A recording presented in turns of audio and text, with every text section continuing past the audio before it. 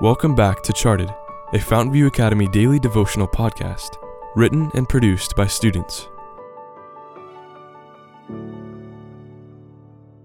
Episode 2, written by McLean Lemon. Lost, Part 2.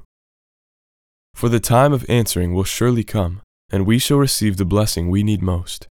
Steps to Christ, page 96. We were lost, and we all knew it.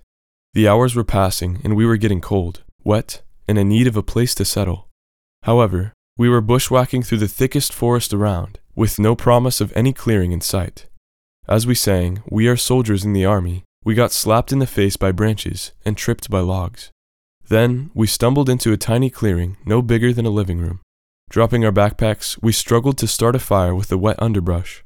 At last, we got a tiny flame going.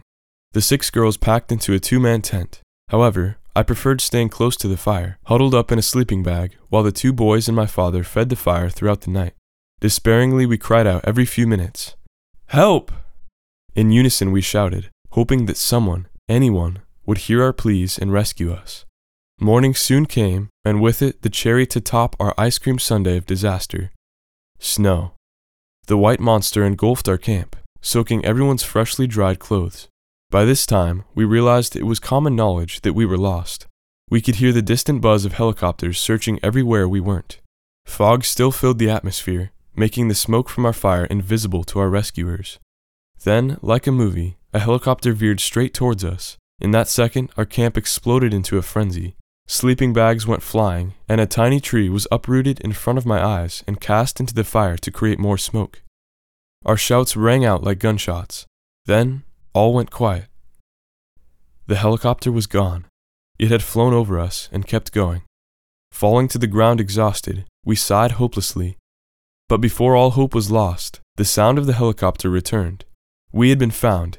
Soon after, we were airlifted to safety by a military helicopter. Later, we discovered that the snow, which had almost caused us to lose faith, was a miracle in disguise. Our fire had melted a green circle in the snow-covered trees, causing the pilot to turn back to get a better look. What we had thought to be a curse was our biggest blessing. God knew what we needed, and He sent it to save us.